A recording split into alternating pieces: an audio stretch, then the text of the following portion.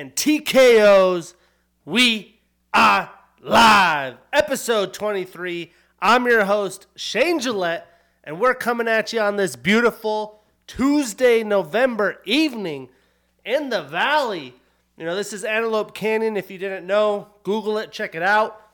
I'm planning my first in-person visit there here soon, as you have to do reserve your day, and they have a backlog. It's a whole thing, but beautiful freaking weather from now until April. The highs have been in the mid-80s. It's going into the 70s next week, just to be able to hit the cold plunge in the morning, have a cup of coffee, sit in the sun. It's always blue skies. You get a little bit of a cloud. It's like a high cloud day. We're loving it. And we're also loving this MMA action. Not only did we have fun with Sao Paulo, but this week in the Big Apple, Madison Square Garden, with what I think, if you follow me on socials, at Bows and TKOs, potential Fight of the Year candidate as well. So, let's kick it off. We have some fights that have been booked. Big announcement by Dana White this week, which you get a quick video of like a few minutes from Dana. You don't know if it's going to be bad or good news, but this one was full of good news. But the first fight definitely was a head scratcher for me. We have Raquel Pennington fighting Mayra Bueno Silva for the open bantamweight title, even though Bruno Silva just got a suspension for an USADA suspension for some sort of supplement, but she's booked. She's technically off the roster as she's suspended right now, but booked a fight for the title, 297. I guess the UFC didn't think there was any better opponents, and let's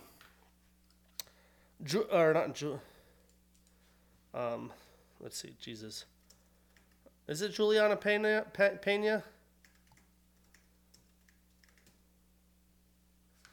The lady that should be fighting there is out due to injury, so she could not take the fight.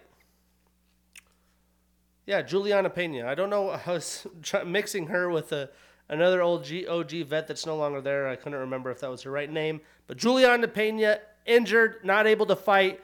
So Raquel Pennington makes sense. There's Ketlin Vieira. Weren't going to give it to Holly Holm. Irene Aldana just looked pretty gross.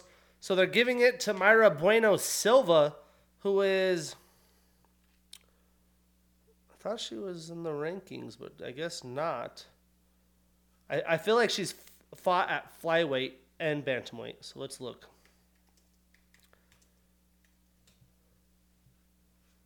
So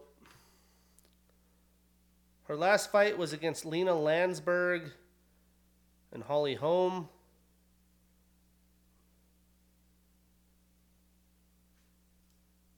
Returned to bantamweight. So she has fought at flyweight, but has been at bantamweight since 2022.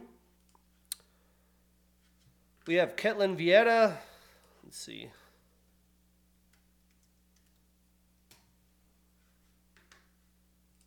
Maybe she fought recently with Raquel Pennington. Yes, she did. Split decision loss. I remember that fight. So that makes sense why maybe they didn't want to give it to her. They wanted it to be Raquel. Can't really do Holly or deeper. So I guess they wanted to keep the division active. This is the thing that makes sense. But coming off a suspension, I don't think I've seen that before. Someone who wasn't already the title holder just gets a title shot from being suspended. Pretty wild stuff. But that will be on the UFC 297 card, who was lost Volkanovski, Ilia Topuria. But insert Sean Strickland, Dracus du Plessis, UFC 297, DDP, and Sean Strickland for his first title defense. So you lose a fight, you get a fight. You get the Raquel Pennington cluster mess there. We also have Andre Fili versus Lucas Almeida for UFC 296. They're still adding fights to that card. That card is insane. If I did not have friends visiting that weekend, I'd be driving my behind up to Vegas and making that happen in person. We have Farid Basharat and Taylor Lapilus, January 13th. We got the Bonfim brothers and the Basharat brothers running through the UFC. So he's got to tune in when they're stepping into the octagon. And then the Valley standing up for this one. The bantamweight champion of the world, Sean O'Malley, is getting his rematch and first title defense against Marlon Chito Vera, UFC 299 in March. There's not an official date or an official location for that. And there's not an official date or location for this fight either. The headliner, Alexander Volkanovski, Ilia Topuria, moved to February, UFC 298. Unknown date in February and location. Can't wait to see where those go. I'll be booking 100-level seats for the first time for Sean O'Malley's contender or title defense here. And I cannot wait for this rematch. Lots of fun storylines there. And then booked today, we have Song Yadong taking on Chris Gutierrez December 9th. This was a Matchmaker Monday special. It just sounded too good. And, of course, the matchmakers thought the same. Excited for that bantamweight showdown. And not official, but per Ariel Helwani, Jan Blachowicz and Alexander Rakic, the rematch in the works for UFC 297, which will be in Toronto as well. So we'll stay tuned to see if that gets officialized. And kind of a surprising news line here, Talia Santos off the UFC roster. She's kind of been living in the top 5 of the division, has had some title shots, and she's off the roster. Must not have been able to come to agreements on new terms of her contract. She is coming off back-to-back losses, although they were against Erin Blanchfield and Valentina Shevchenko, where she fought for the championship, flyweight. But she had a 4-fight winning streak before that against Joanne Wood, Roxanne Modafferi, Jillian Robertson, and Molly McCann. But she is no longer on the UFC roster, especially, the women's side of thing, I feel like lacks depth a little bit. Although the flyweight division is one of the better ones. Because of that, everyone moves up in the rankings, and we get Joanne Wood in the top 15. She had a fight rebooked after one couldn't go through. So very interesting things happening there. Elsewhere in the MMA world, we had a grappling event, Polaris, I think it's the right way to say it, 26.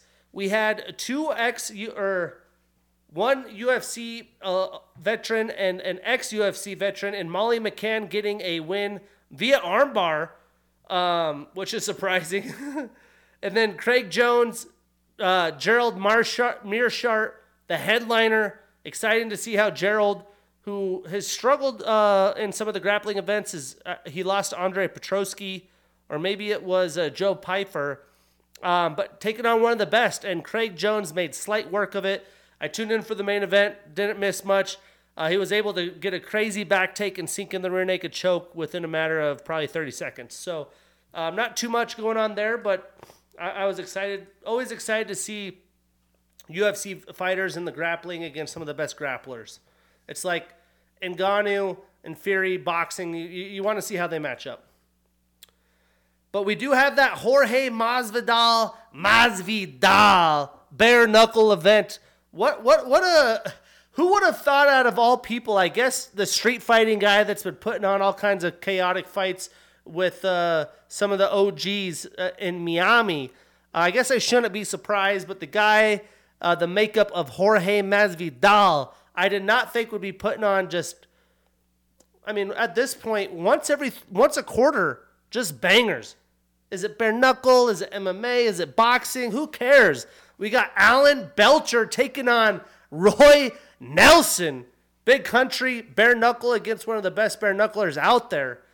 We get a guy who showed some glimpses in the UFC, still young, Randy Costa, bantamweight, taking on Jason Knight, who was in the Ultimate Fighter, fought really well as, in that showcase there. So that should be a fun one. Jason Knight ain't going to be scared of no bare knuckle, so that's going to be fun. Chase Sherman, who's had his time in bare knuckle in the UFC as well, is taking on Carl Sumantafa. We have Chris Sarro taking on Hector Lombard. Fucking Hector Lombard. And then you want to talk about scraps, man. Francisco Trinaldo, a guy who I thought should still be on the UFC roster, taking on Sasha Palatinikov. Again, November 10th, free on YouTube. I couldn't find the exact time of the start here, but you could check it out on YouTube and you could watch the stream post. I probably won't be able to watch the stream this Friday, so I'll try to tune in this weekend. Those should be some great fights, so I'm excited to see that. Congratulations, Jorge, on just getting us fight fans hyped up.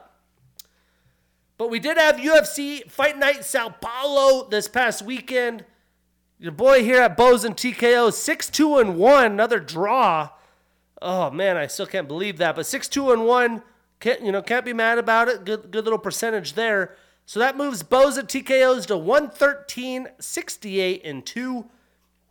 And there was just a lot of fights that fell off. One due to a missed weight. Let me see if I could quickly find out why all these fights. There was like 4 fights off the card, which foreign countries, sometimes shit like that happens.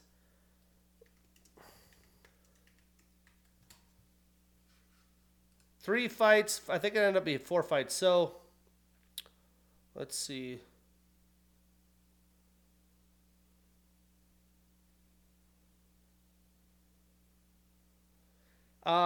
Armen Petrosian got sick. He caught a virus, so he pulled out. I believe, so that was November. Oh, he tweeted that later. But I believe that was morning of. So Armen Petrosian pulled out against Rodolfo Vieira.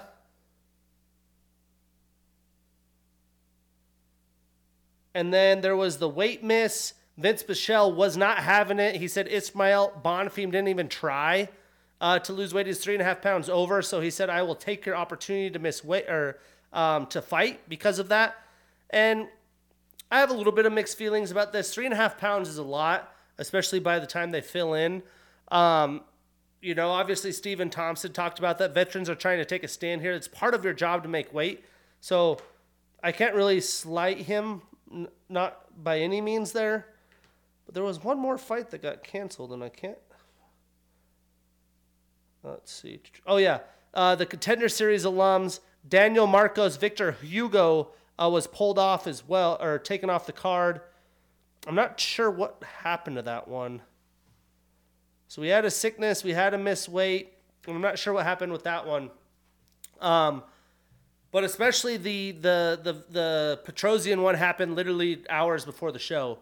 But we're going to start breaking it down. We had some decent fights. We had Eduarda Mora with a round 2 TKO. She looked great. I believe her first or second UFC fight. Slight work really. And then Elves Brenner. I mean, probably should have talked about it, but I didn't know his opponent that well, and I thought it might, be an easy win. Well, he gets a round 1 knockout, performance of the night, 50 G's against Kainan Kruszewski. But Elves Brenner show keeps on rolling. Let's get this guy a quality opponent. But we're going to kick it off. Angela Hill. Overkill Hill, the underdog. She's out there defending the top 15 against these young bloods. Unanimous decision over Denise Gomes. And this was just classic Angela Hill. Like I said, the volume, the control of the octagon. Even when Gomes did land some big shots, she didn't follow up combos.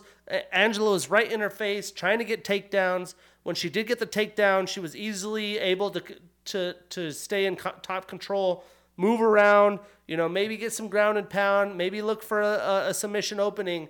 And Denise really had no answer from her back. So I wouldn't say complete domination, but a complete control from Angela Hill over the course of 3 rounds. She's almost 39 years old. This is a lady that I does not think gets enough love from MMA fans. I knew she was getting it as the dog, and I wouldn't be surprised if she does it again. But I would love to see her get a quality opponent and not have to fight these young and up-and-comers. She deserves it. Statistically, Angela landed 96 total strikes, 76 of which were significant. She had 5 takedowns in 9 attempts, better than 50%. Most of her strikes significant. I mean, she did work. She had a reversal as well. And Denise landed some good volume. 111 total, 62 of which were significant. I feel like 111 total, some of that was on her back doing nothing. But she did get 1 takedown in 3 attempts and a reversal of her own. But Angela, she starts a new winning streak.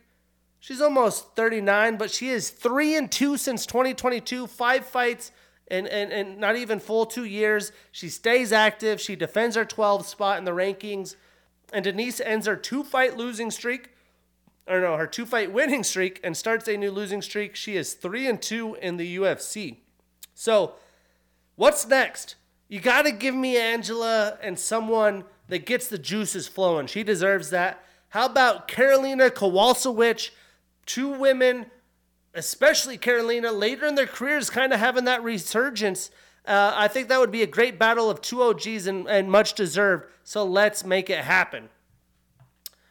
Moving on. An underdog I did not get right here, but golly, there's been viral tweets or X's or whatever the hell we say now about kind of a tangent here.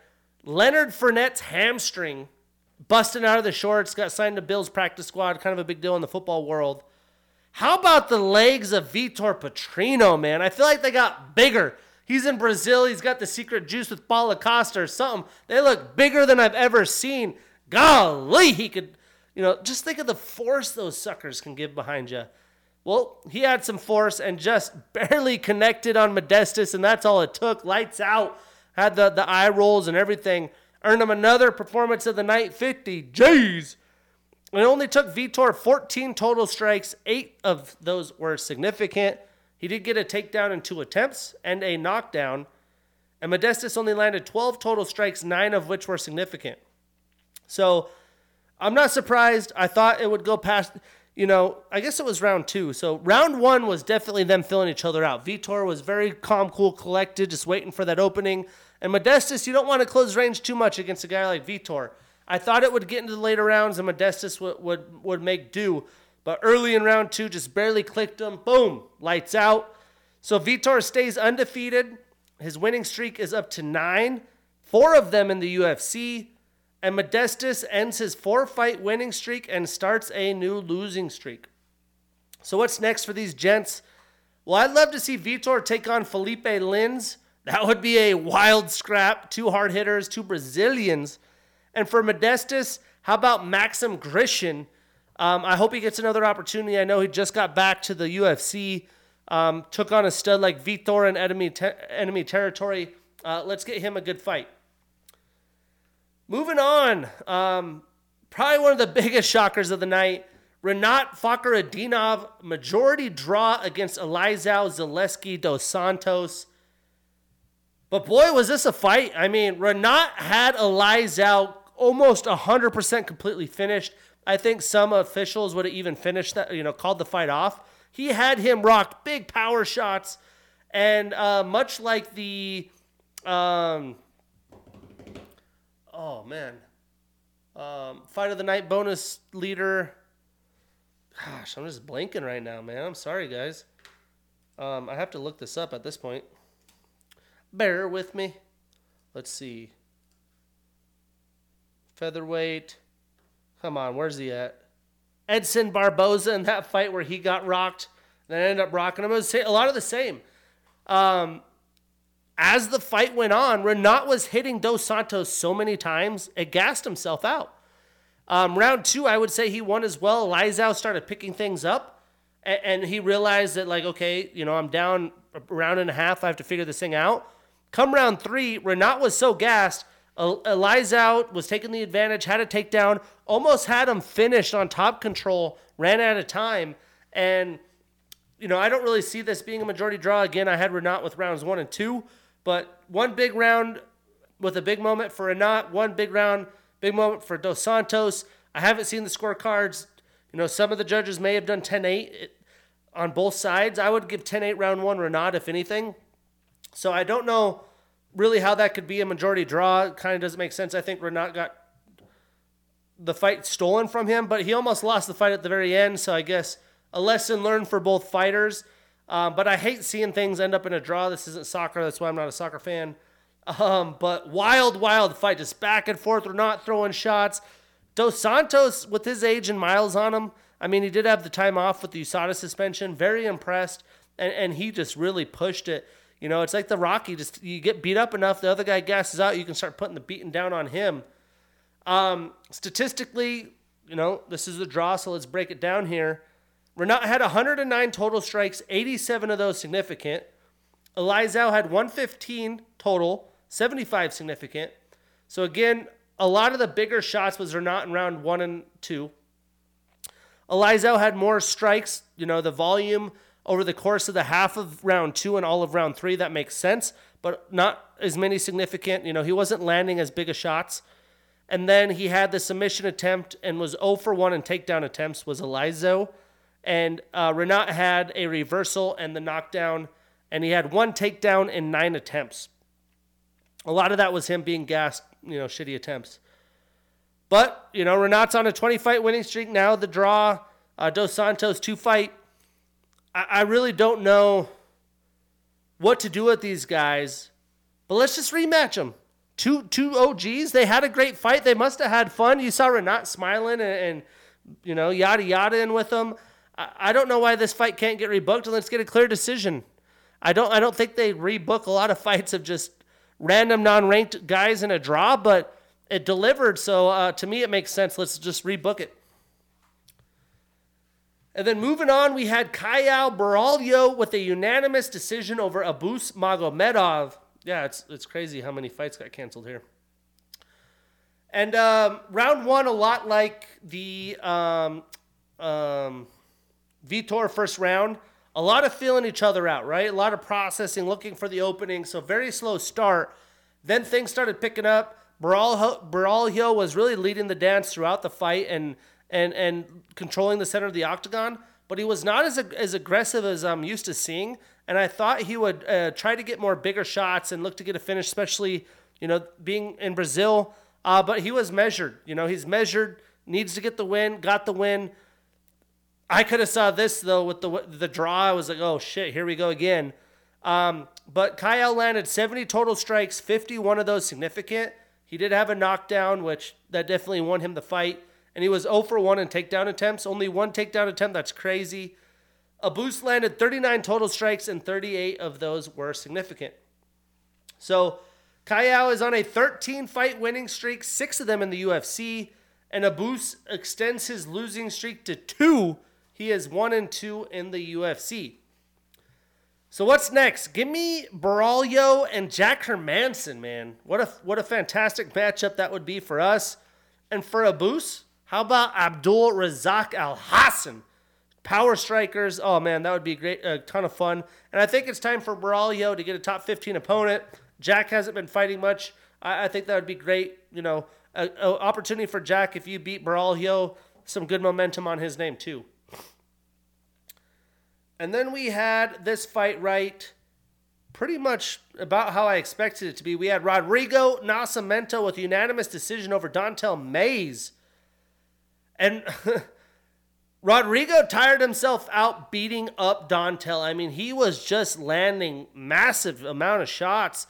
And, just like the Dos Santos fight, over the course of the fight, round 2 to the second half of round 2 and into round 3, Dontel was just a little bit fresher and was putting the fight on to Rodrigo. But when Dontel would land, it didn't land with the same zest that Nascimento had. And I would say this was probably a closer fight than their first fight. But Rodrigo was so confident, he didn't even use the wrestling, which he could have. He tried when he was gassed, but it wasn't really full attempts. Like, he could have got those early if he wanted to. He just wanted to walk through Dontel, which is very ballsy. But if anything, the big takeaway here is Dontel is durable, which is a big thing in the heavyweight division. So interested to see what happens for him next. But breaking it down, Rodrigo had 91 total strikes, 70 significant. He was 0 for 3 in takedown attempts. Dontel landed 105 total, 79 of those significant, was 0 for 1 in takedown attempts himself. Definitely Dontel won round 3, Rodrigo round 1. Round 2 was pretty close. I think Dontel just really had a lot more of that volume because he had more volume over the course of 3 rounds, but a lot of that was round 3. So Rodrigo extends his winning streak to 3. He's now 5-1 in the UFC since 2019. So not a ton of fights over the course of time, COVID and things like that.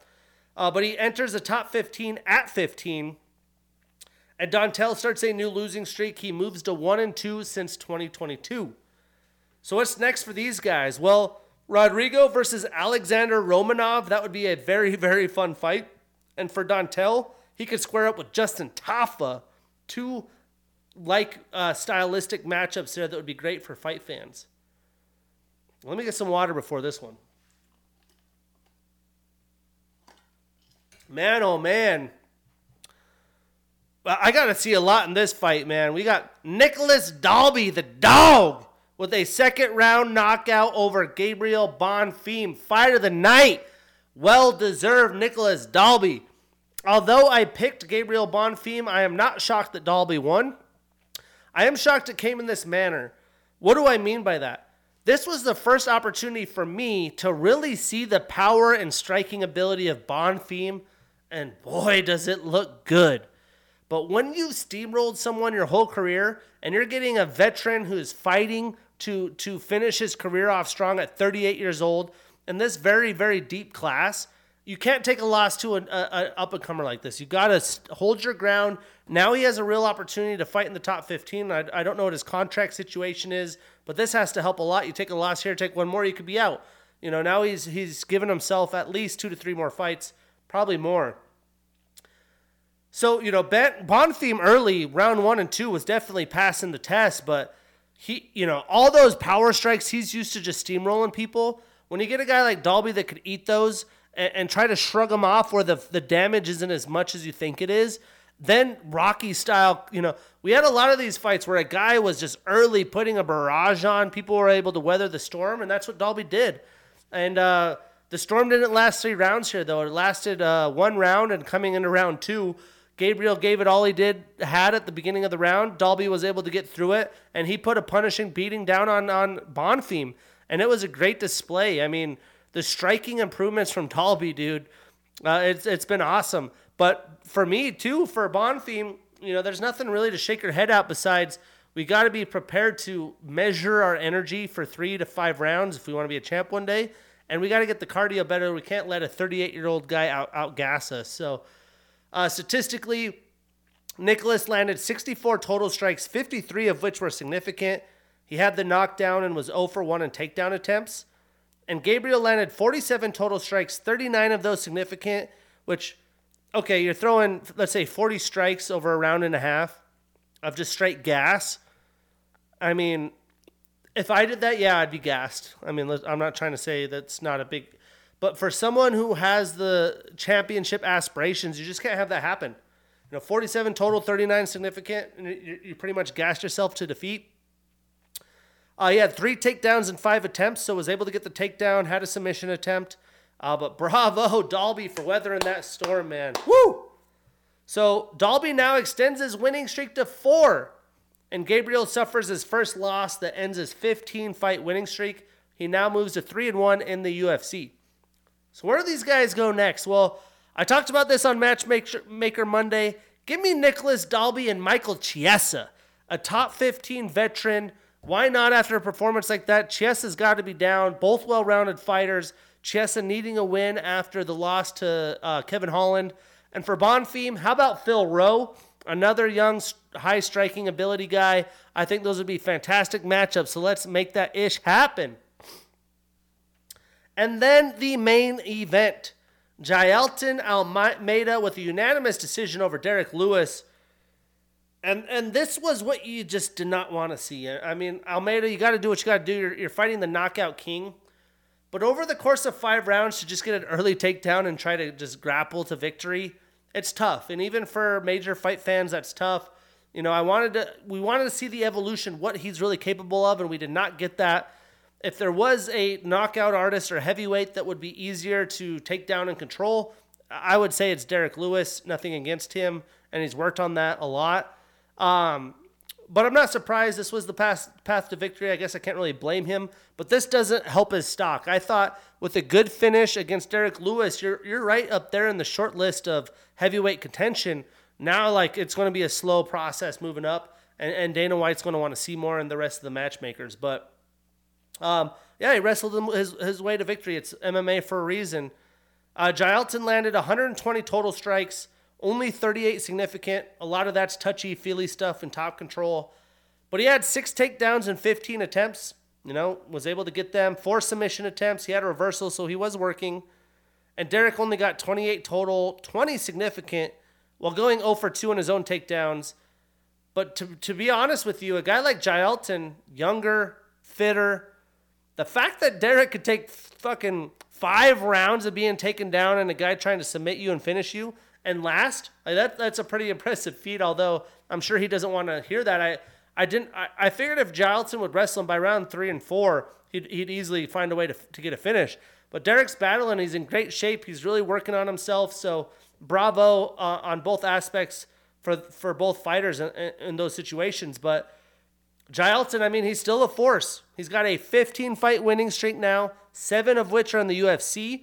And he deservedly moves up 2 spots in the rankings to number 9. And Derek starts a new losing streak. He is 1-4 since 2022. He's been active. He's been doing things. And I know that's not the best of records. He moves down 1 spot to number 11. But we all love him. We can't wait to see him come back. And I think he needs a good matchup. He's been taking these fights, taking the grapplers. Give us Derek Lewis and Jairzinho Rosenstrike. 2 strikers. Why not? And for Almeida, give him a grappler. Feed him Curtis Blades. Curtis Blades ain't afraid of a fight. I'm sure he'd like to show that he can out-grapple Almeida. Those are the fights to make. Can't wait to see how that shakes out. But you want to talk about something that's going to deliver, man. UFC 295. And the prelims here on ESPN News, which is interesting. 5 p.m. Pacific, the main card pay-per-view. And we have some solid fights that we will not break down. Joshua Van put on a fantastic performance in his UFC debut. I got my eyes on him. He's taking on Contender Series alum Kevin Borjas. And then we have John Castaneda against Kyung Ho Kong. That should be a great matchup. And Matus Rebecki, who's 18-1. He's getting a short notice fill-in. Roosevelt Roberts, ex-UFC fighter and Ultimate Fighter alum from the veteran Contender Series fighters this season. I like that short notice fight better. We're really going to see how Rebecki can do against a long, lanky striker. See Joshua Van back. Solid matchup, Castaneda and Kong. So check those out. But we're kicking this off. There is an early prelims, which will be Fight Pass. I'm assuming ESPN Plus as well. Let's see. These aren't all the early prelims, are they? Let's see. I forgot to mark where the prelims start. And this stuff's ever changing. It could change. It's only Tuesday. Which I've been doing the last couple pods late week. I've been traveling, just trying to get shit together. I'm in sales. It was end of quarter. Now it's Q4. It's just crazy. The goal is Tuesday night every week. Every week, because then I could put out some reels and some glimpses throughout the week. One of the past card, 2 upcoming preview videos and snippets or reels, whatever you want to call them, for the next card. So that's the 100% goal that I'm shooting for, but some weeks life doesn't allow. But we are putting it out every week. Almost 3 freaking years. I said that on the last pod, and it's just crazy.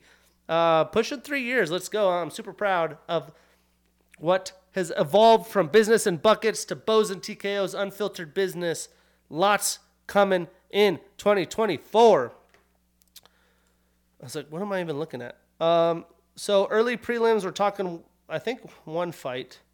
Yep, so this is the early prelim headliner, and then it moves into the prelims.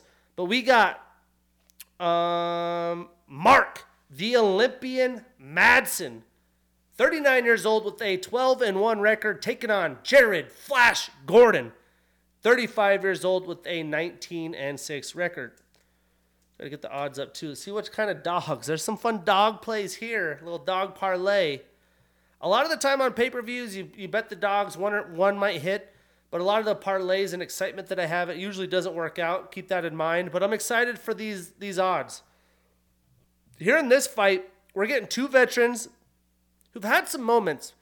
But I don't feel like they've had really career-defining moments. I'm sure Jared hates this, but if you think of Jared Gordon, you think of the Paddy Pimblett robbery, right? You think of Mark Madsen, I just think Olympian and tough. They need to get that momentum going at this point in their career, especially Mark, 39. Jared on the end of his prime at 35. But breaking these guys down, Mark has a wrestling style. He's an Olympian. He's recently changed his training out of Fight Ready here in Phoenix. Henry Cejudo and squad. Get the Olympians together. I wonder if he pitched Henry on that idea, if Henry pitched him. But his wrestling background, he was a Greco-Roman silver medalist in the 16 Olympics. And in 2005, 7, 9, and 15, he got silver as well at World Championships. It's a lot of silver. I wonder if it's the same guy that kept beating him to get gold. I would Google that, but it might take me some time, so I'm not going to do that. But he is on a one-fight losing streak. He is 4-1 in the UFC since 2019. I needed Jamie, like Joe Rogan. Hey, Jamie, look that shit up. So, not a lot of fights since 2019, but 4-1. That's still a good record. He's a Cage Warriors alum, and in this fight, he has a 4-inch reach advantage. If strikers like to kick, I do bring up the leg reach sometimes, but they have to be more than 2.5 inches. If it's 2 inches or less, that's really not much of an advantage in my eyes. So that's when I talk about those. It's 2.5 or better. And leg reach only if I think the guy might be kicking. And then Jared, he trains out of Sanford MMA. He's got a brown belt in BJJ. He's a Cage Fury alum and former champion. He's on a one-fight losing streak. Had the no contest due to the Bobby Green accidental headbutt. I personally think Bobby Green would have won that fight. But he has not won since August of 2022. That plus the Pimblet. This guy is just desperate for some positive momentum here. He is 3-2, though, since 2021. Although neither guy is super active. Now, both fighters have good MMA grappling and wrestling. I do expect this to be more of a striking battle because of that. I wouldn't be surprised if Mark, as an Olympian, tries to mix in some grappling. But both men have good gas tanks. They've showed their cardio. I think Mark does have a slight striking advantage, and obviously the grappling advantage. Slight though, not huge. Because he was a Greco-Roman wrestler, doesn't mean that he's a better wrestler in an octagon up against a cage with gloves than Jared Gordon. Greco-Roman especially, it's not the same as folk style. It's a lot more tossy and turny, which you're not going to be doing those things in the octagon.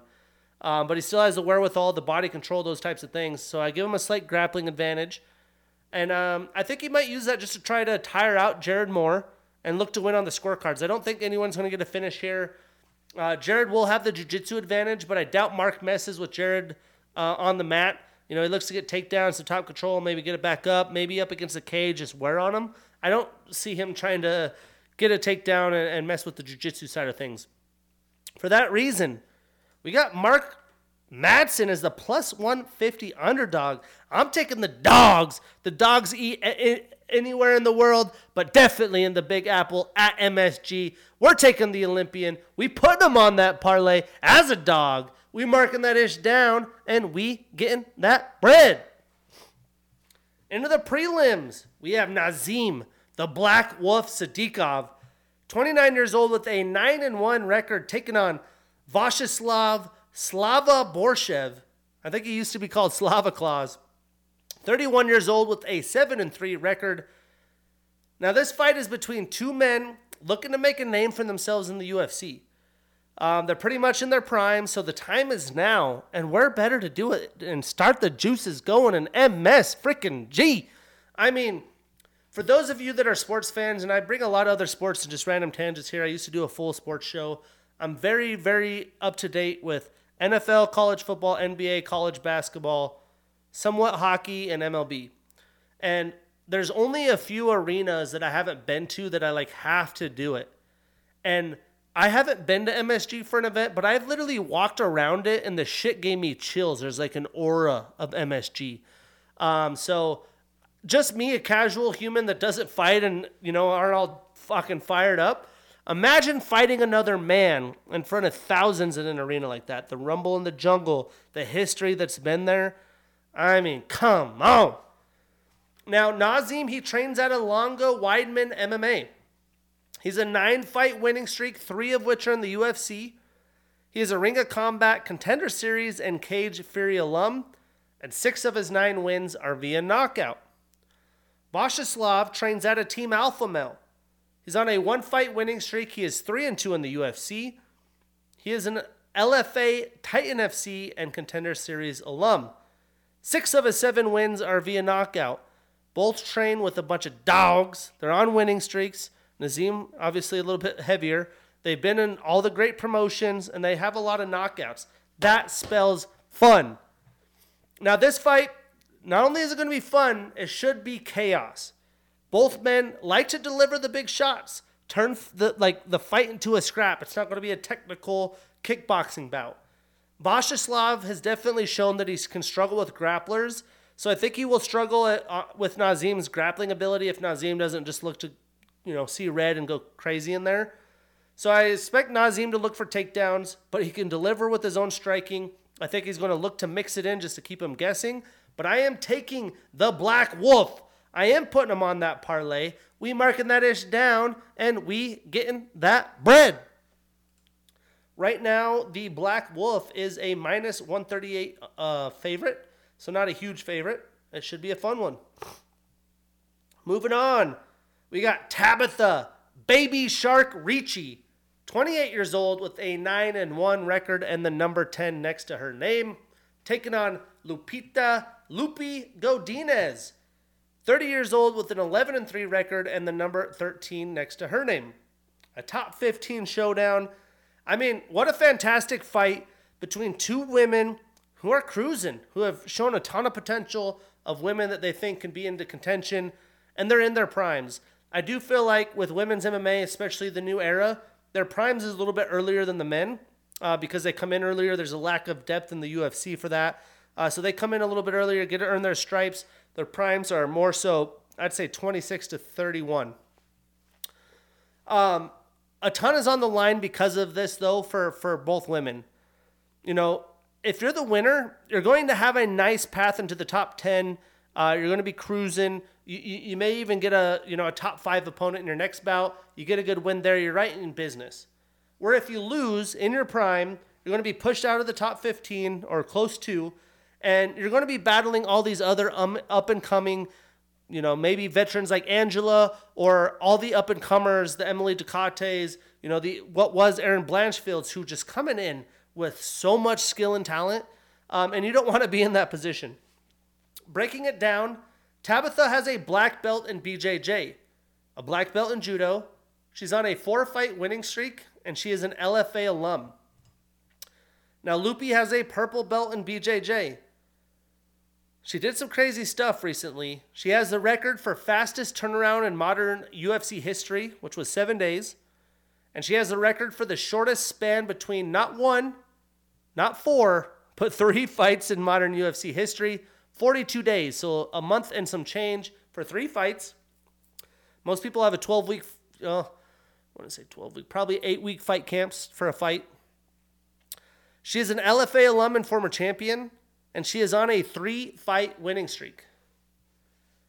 Now, per usual, let's be honest, I don't really think anyone is going to have a speed advantage against Baby Shark.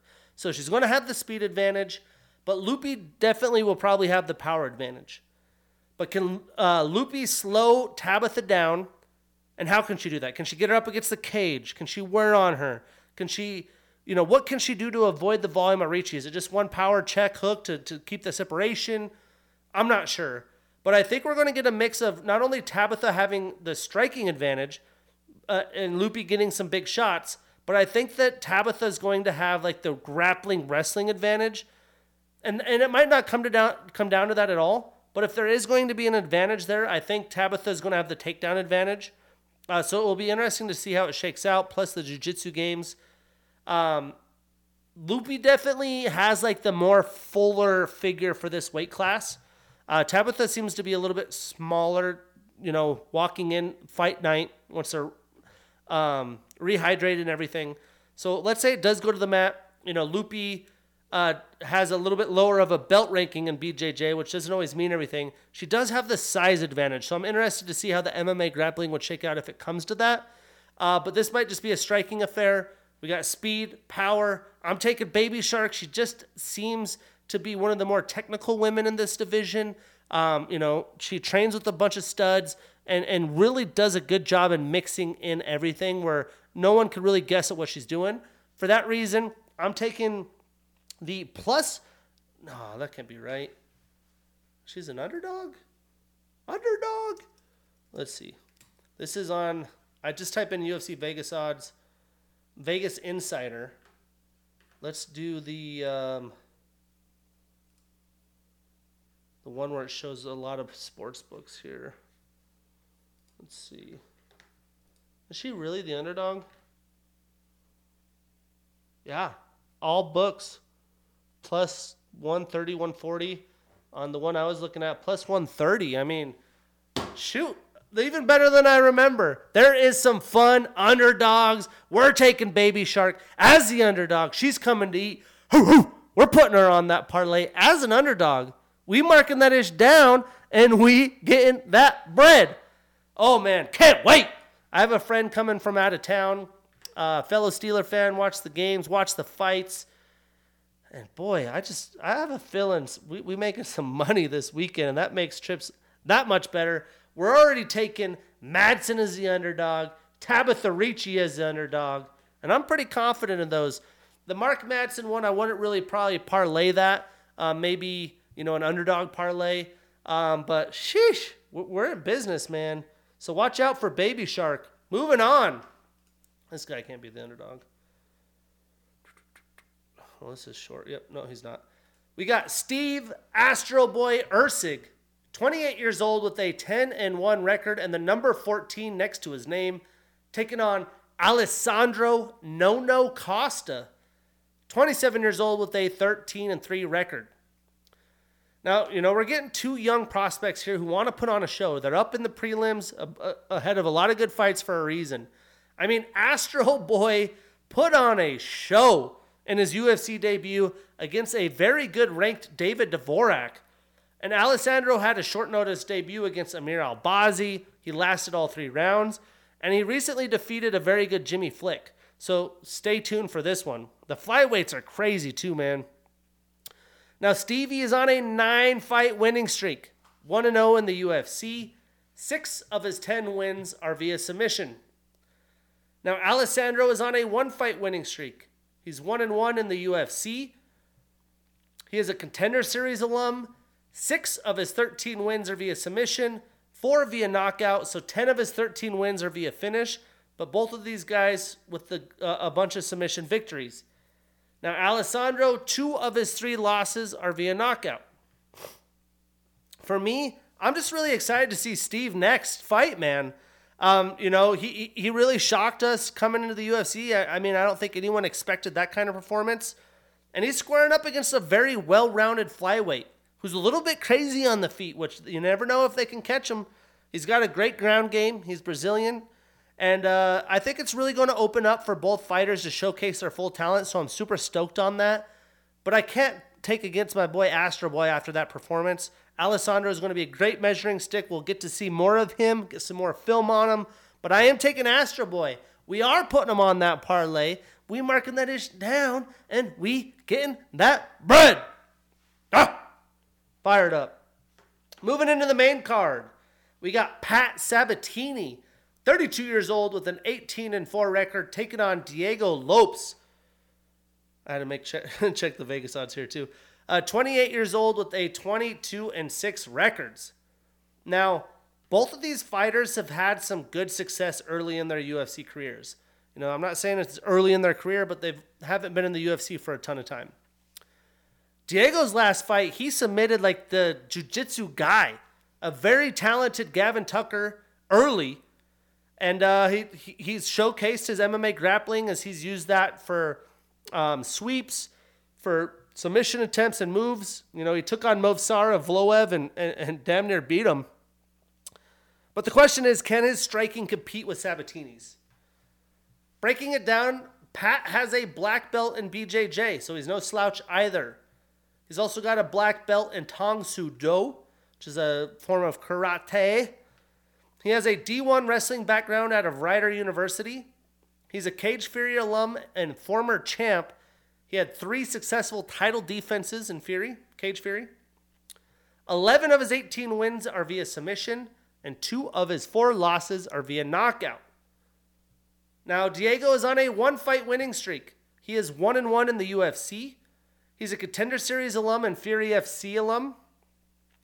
12 of his 22 wins are via submission, 8 via knockout. So a very impressive 20 of 22 wins via finish. Now he does have a 2.5-inch reach advantage and a 3-inch leg reach advantage in this fight. Now, Pat's very well rounded. He's not great anywhere, but he's freaking solid everywhere. He has more of a traditional wrestling grappling style than Lopes. Lopes is going to, try to pull guard. His long, lengthy legs, that 3-inch leg advantage, puts you in a triangle and use that as his offense. I do expect a majority of this fight to be a kickboxing war. And I do think Pat is more of a technical striker, just cleaner, crisper strikes, a little bit more power. And I think Diego's just going to look to make this a dogfight like he has so far in his UFC career. I wouldn't be surprised if Pat gets this up to the cage, tries to wear on Diego as well. Now, Lopes, he's shocked the world and definitely impressed me, but I'm picking Pat Sabatini in this fight. I am putting him on that parlay. We marking that ish down, and we getting that bread. Let's go. Trying to get that paper this weekend, you know what I'm saying? Whew, I forgot this fight somehow, but golly, you want to talk about bangers.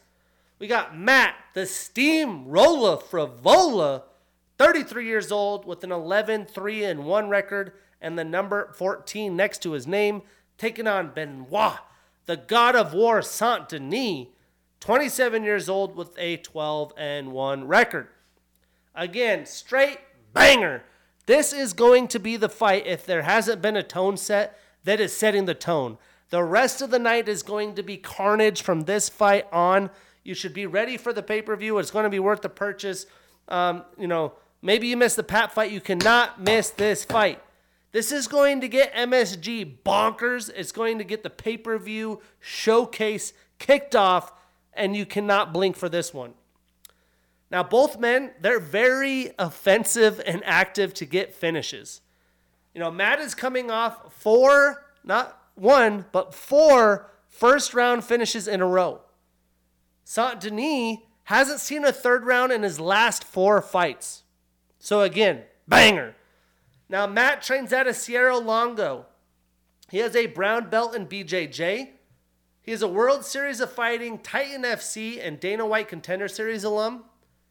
He's on a 3-fight winning streak. 4 of his 11 wins are via knockout. 2 of his 3 losses are also via knockout. So to knock out or to be knocked out. Benoit is a southpaw fighter.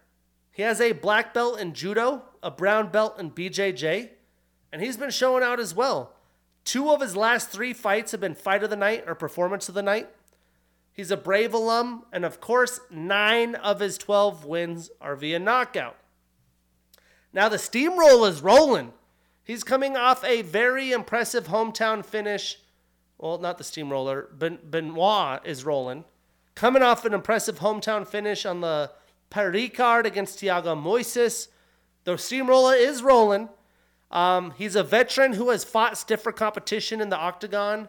And I think he's going to showcase that in front of this massive MSG crowd. Matt, I think, is going to live up to his nickname. Use his experience, his fighting IQ. Sierra Longo, that team's going to put up a good game plan to get the job done and defend his top 15 spot. Now, Saint-Denis, if he's going to get the job done here, those massive kicks that is showcased in his last fight, I think that'll make the difference. I just think Matt's going to showcase that he's a little bit more durable. He's been there, done that. He's been in these wars before. He's been finished as well. But he's going to go in there to kill or be killed. He's the underdog. I'm taking the dog, the steamroller, Matt Frivola. But I am not putting him on a parlay. This is just flip a coin. Then moving on, the showcase for the female badasses. And again, just because this is a woman's fight doesn't mean there won't be carnage and chaos in MSG. It's here for a reason. We get Mackenzie Dern, 30 years old with a 13-3 record and the number 7 next to her name, taking on Jessica Batistaca Andrade, 32 years old with a 13-3 record as well. That's interesting. And the number 5 next to her name. Although this is going to be carnage, this really is a clash of styles fight. Two women in their primes, looking to make a title shot run. The first for Dern, multiple for Andrade. She's been up and down. And this is a very, very talented strawweight division. Now, Mackenzie has solid striking. She's improved in that regards. You know, she showcased that in the Angela Hill fight. Her grappling and jiu-jitsu is next level. Jessica has shown weaknesses there, but Jessica can destroy any game plan with her power and aggressiveness and has done that time in, time out. I think of the Rose Slam, Rose Namajunas, right? Just come out the gates firing. But breaking it down, of course, Mackenzie has a BJJ style. She has a third-degree black belt in BJJ. She won gold in the 2015 ADCC World Championships and also the world's for gi and no gi. In 2014, she was the no gi world champion. In 2016, she was the world champion with the gi. So she's done it both places. She has the most submission wins in UFC women's strawweight division history with 4. She's on a 1-fight winning streak, but is 3-2 since 2021. She is a Legacy FC, LFA, and Invicta alum. And as you would expect, 7 of her 13 wins are via submission. Now we talk about the advantage that Mackenzie has with the grappling, but Jessica does have a black belt in BJJ. She just doesn't act like she has it, right? Some people, you go to MMA, you're not thinking BJJ stuff, you're thinking just domination, especially the Bate Estaca. She is the former strawweight champion, speaking of the Rose fight. She is tied with Ronda Rousey and Amanda Nunes for the most performance of the night bonuses in UFC women's history with 5, and that's because she brings chaos, carnage, and finishes. She has the most post-fight bonuses in UFC women's history with 9. I mean, she's been cashing them things, man. She also has the most post-fight bonuses in the strawweight division with 8. So one of those was in a different division. Why? Well, she is, let's see. Well, I guess we'll wait to get there. Well, she's the only woman in UFC history to win a fight in 3 weight classes. She has the most bouts in UFC women's history with 25. The first standing arm triangle choke in UFC history, which won her the 2022 Submission of the Year against Amanda Lemos. She is on a 3-fight losing streak. 2 of them were in strawweight. She is 3-4 since 2021, so hasn't been on the winning side of things, but has fought some of the best. 9 of her 24 wins are via knockout, 8 via submission, so 17 of her 24 wins are via finish. And 5 of her 12 losses are also via knockout. A little bit not as traditional on the women's MMA side of it, but she knocks out or bees knocked out. Let's be honest, Andrade, every time I say the Bate Estaca, because she is a savage, man. She is a wrecking ball. She looks to bully her opponents, and she comes out firing massive hooks. And usually one of those lands and the other women don't want anything to do with it. She asserts herself, she controls the center of the octagon, and not many people can back her down. Now, Mackenzie Dern is durable. She isn't going to let Jessica just back her down, right? Her and Angela Hill were going at a war, and Mackenzie was coming forward. Now, I love Angela Hill. I gave her flowers about her last fight, but there's just a little bit difference in the aggressiveness and the power ability that Jessica Andrade brings. Jessica does tend to get sloppy, though. When she does that, Dern can find her opportunity for a takedown and get a finish. I'm probably betting on that outcome. Now, Mackenzie, she's just more of a technical fighter as a striker, which is kind of weird to think of at this point in her career. Early in her career, she wasn't known as very much of a striker, but she's been working on it. This is the biggest test. Jessica is the favorite, -188. Mackenzie Dern's the underdog. Well, we're keeping the money on the dogs. Mackenzie Dern in MSG coming to eat against one of the most probably, I think they showed on the UFC Embedded today, episode 2, her strength and conditioning coach is like, we're fighting a stud. Like, I would be afraid to fight Jessica Andrade, and that's some real talk shit. But we're taking the underdogs. We're putting money on Mackenzie Dern. We put it on that parlay, and we're marking it down. And guess what? We're getting that bread. And then we have the heavyweight and light heavyweight championships. Woo-wee! John Bones Jones is the GOAT. He's one of my favorite fighters. I've said this recently. I am more excited about this fight than what we would have saw with him and Stipe Miocic, which is saying a lot. We're getting Sergey Pavlovich, 31 years old with an 18-1 record and the number 2 next to his name, taking on Tom Aspinall, 30 years old with a 13-3 record and the number 4 next to his name. If you would ask me even early this year, Shane, who are the 2 most dominant guys in heavyweight that no one wants to fight and will probably be fighting for the title? I would say Sergey Pavlovich and Tom Aspinall. Cyril Gane would be close to being in there, but both of these guys I think would win against Cyril Gane. But again, our theme, we got the Steamroller, we got Mackenzie Dern, sporting the dogs. You want to talk about chaos and carnage? This is straight modern day gladiators. Grab your wine, grab your outfits. This is going to be a collision in the octagon. Not only that, but both of these dudes, of course, are massively huge. They're in their primes, and it's a short notice bout. Tom Aspinall is doing what I don't think many people would do, taking this on short notice. But the problem is, we just saw the Abu Dhabi UFC 294 event, the co-main and main short notice. I personally think not short notice. Kamaru wins that, especially if it's a 5-round fight, as which was expected when they were at welterweight. And I'm not saying Alex would win that fight, but we saw the first fight look a lot better than that one. I think it would be a lot better display. So the difference is this is heavyweight, though, and they're going for a finish. You don't necessarily need to train for the finish. You just got to go in there and capitalize. But you would like to have more game planning and preparation, especially for a guy like Sergey. Now, breaking these gladiators down, these heavyweight fucking freight trains. Sergey trains out of Eagles MMA. Since entering the UFC, 4 of his 7 fights have been performance of the night. Why is that? Because he's been getting finishes. He's right now on the longest first-round knockout winning streak in UFC history with 6 back-to-back first-round knockouts. He also, because of that, has the most knockdowns per 15 minutes in UFC history at 6.31. So in a 3-round fight, he's getting 6.3 or more knockdowns. He's a Fight Nights Global alum and former champion as well. He is on a 6-fight winning streak. He is 6-1 in the UFC. His only loss was his debut fight against Alistair Overeem, who was straight savagery as well. I believe might have popped for some stuff at the time. 15 of his 18 wins are via knockout. And the big one here, he has a 6-inch reach advantage. When you got power shots coming like that, 6 inches could be the difference. Now, Tom has a black belt in BJJ.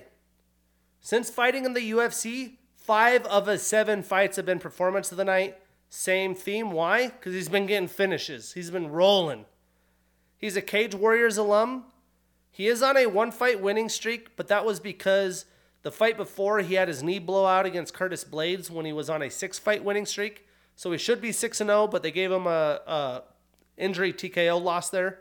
That actually cost me 11 G's. I had the whole London card correct on like a $25 parlay. Thought I won it. I thought for sure Tom would win that fight. Blew his knee out in like 10 seconds. First step back. I was like, oh, man. Gotta love Vegas sometimes. But 10 of his 13 wins are via knockout. Now, I do not think this is going to get out of the first round, especially on short notice. I applaud Tom Aspinall's determination. He is a warrior, a true modern-day gladiator. I just don't think this is going to help him. Again, we saw what happened with the short notice disadvantages in Abu Dhabi. These guys are both foreign coming to the States, so they're dealing with a lot of time changes and things like that as well. And I think Sergey's just going to get a quick finish, but both fighters will land big shots. Sergey has shown some of his durability. We haven't seen Tom get hit as much. And Sergey has fought a little bit higher level competition in the UFC. But with Sergey's reach advantage, mixed with the confidence that he has right now and the power, it's going to be too much. I mean, it was a fighter tour ago where he was at the slots in Vegas making some bets before his fight. I mean, this guy, he's full of it right now. I do think Tom will have the mobility and speed advantage, but I don't think that's really going to have a chance to pay dividends, as this is a car accident, straight collision about to go down in the middle of the octagon. For that reason, I'm taking the favorite. No, come on. That can't be right.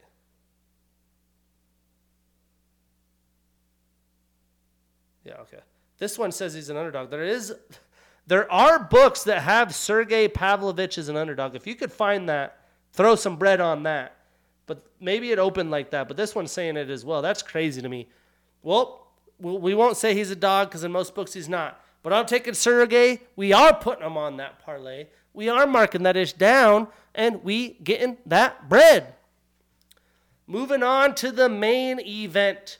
Potential fight of the year candidate and Yuri Prochazka, the 31-year-old fighter with a 29-3-1 record and the number 1 next to his name, taking on Alex Poatan Pereira, 36 years old with an 8-2 record and the number 3 next to his name. Well, Shane, why is this a fight of the year potential? Well, I've been hyping this up since it's been booked as a potential fight of the year candidate. And as Yuri said best, he's coming. He said, I'm coming. He's coming. I mean, I think this fight is even more exciting now that Yuri's been out for some time. Because Yuri is the most, questionable fighter out of all fighters that have been a champion in the UFC. You know, he lives the samurai way. He's punching trees. He's doing the Aaron Rodgers darkness retreat and fast. This guy is full savagery. But what makes this exciting with his layoff is he's basically had a year and some change, really about a year and a half, to add stuff to his game. You know, as he's gone up in the UFC, we did not see any grappling and wrestling ability. He showcased enough to get through 5 rounds and get a finish over Glover Teixeira, although it was pure exhaustion, really. But Glover had out-grappled, out-cardioed and smothered people in his reign. And Yuri was able to get over that. So what is he going to add? But also knowing that he was going to fight Poatan, who is the star pupil of Glover Teixeira Fitness and MMA, you would assume that Glover is preparing him for what the Yuri is that they saw almost 2 years ago. I don't think that's necessarily going to be the Yuri or the game plan that he's about to come out to. I really can't wait. If someone says this is what's going to happen, they have no clue. Because when you look at the other side, Alex is a kickboxing legend, one of the best kickboxers of all time, and he's not a traditional MMA guy. He's only got 10 UFC fights, and really, I don't know if he would be where he is if it wasn't for the Israel Adesanya beef and storylines from kickboxing. So, lots of intriguing storylines and question marks, especially when Yuri, the samurai, steps in the octagon. But we're going to break it down. Yuri, he has a Muay Thai style. He's the former light heavyweight champion. His last 3 fights have been fight of the night or performance of the night, because when he shows up, he's been showing out. He had the 2022 fight of the year against Glover Teixeira. He's the first Czech Republic champion. A lot of his pro fights came from Risen, where he was a former champion. He's on a 13-fight winning streak, 3-0 in the UFC. It's crazy he's only had 3 UFC fights. 25 of his 29 wins are via knockout, and 2 of his 3 losses are via knockout. So as the samurai does, you die on your sword to knock out or to be knocked out. Now, Poatan has that kickboxing style. He's an orthodox fighter. He trains out of Teixeira MMA and Fitness. He has a black belt in kickboxing, brown belt in BJJ. He was the former middleweight champion before he came up to light heavyweight. 3 of his 6 UFC fights have been performance of the night. You know, he's in 6 UFC fights, his star is born. Him and Yuri both. I mean, these are very, very rare situations here. He was the 2022 Male Fighter of the Year and Breakout Fighter of the Year. That's when he stole the show from Izzy. He was just inducted into the Glory Hall of Fame this year. And he was the 2014, 17, 19, and 21 Glory champion. He was also the 2019 Glory Fighter of the Year. And in 2017, he had the Glory Fight of the Year against Israel Adesanya in kickboxing. He's on a 1-fight winning streak. I saw him in Salt Lake City against Jan Blachowicz, his first light heavyweight test. I picked Jan. Didn't quite go that way, but it was a very, very close fight. He is 5-1 in the UFC, and 6 of his 8 wins are via knockout. He is also a Jungle Fight and LFA alum. Now again, what makes this fight amazing is both men do not have a lot of fights and fighting experience in the UFC.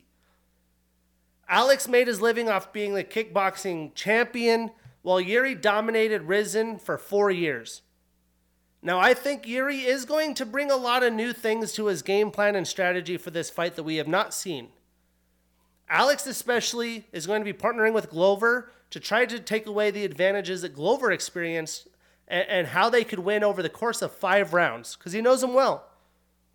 But I believe Yuri, although Alex works with Glover, is going to have a slight grappling advantage when it comes to MMA, and he may look to mix that in and have more of a grappling heavy approach than usual, especially early. Now, I think his strategy is going to be keeping Powhatan, the stone power fist dynamite that he's got in his hand.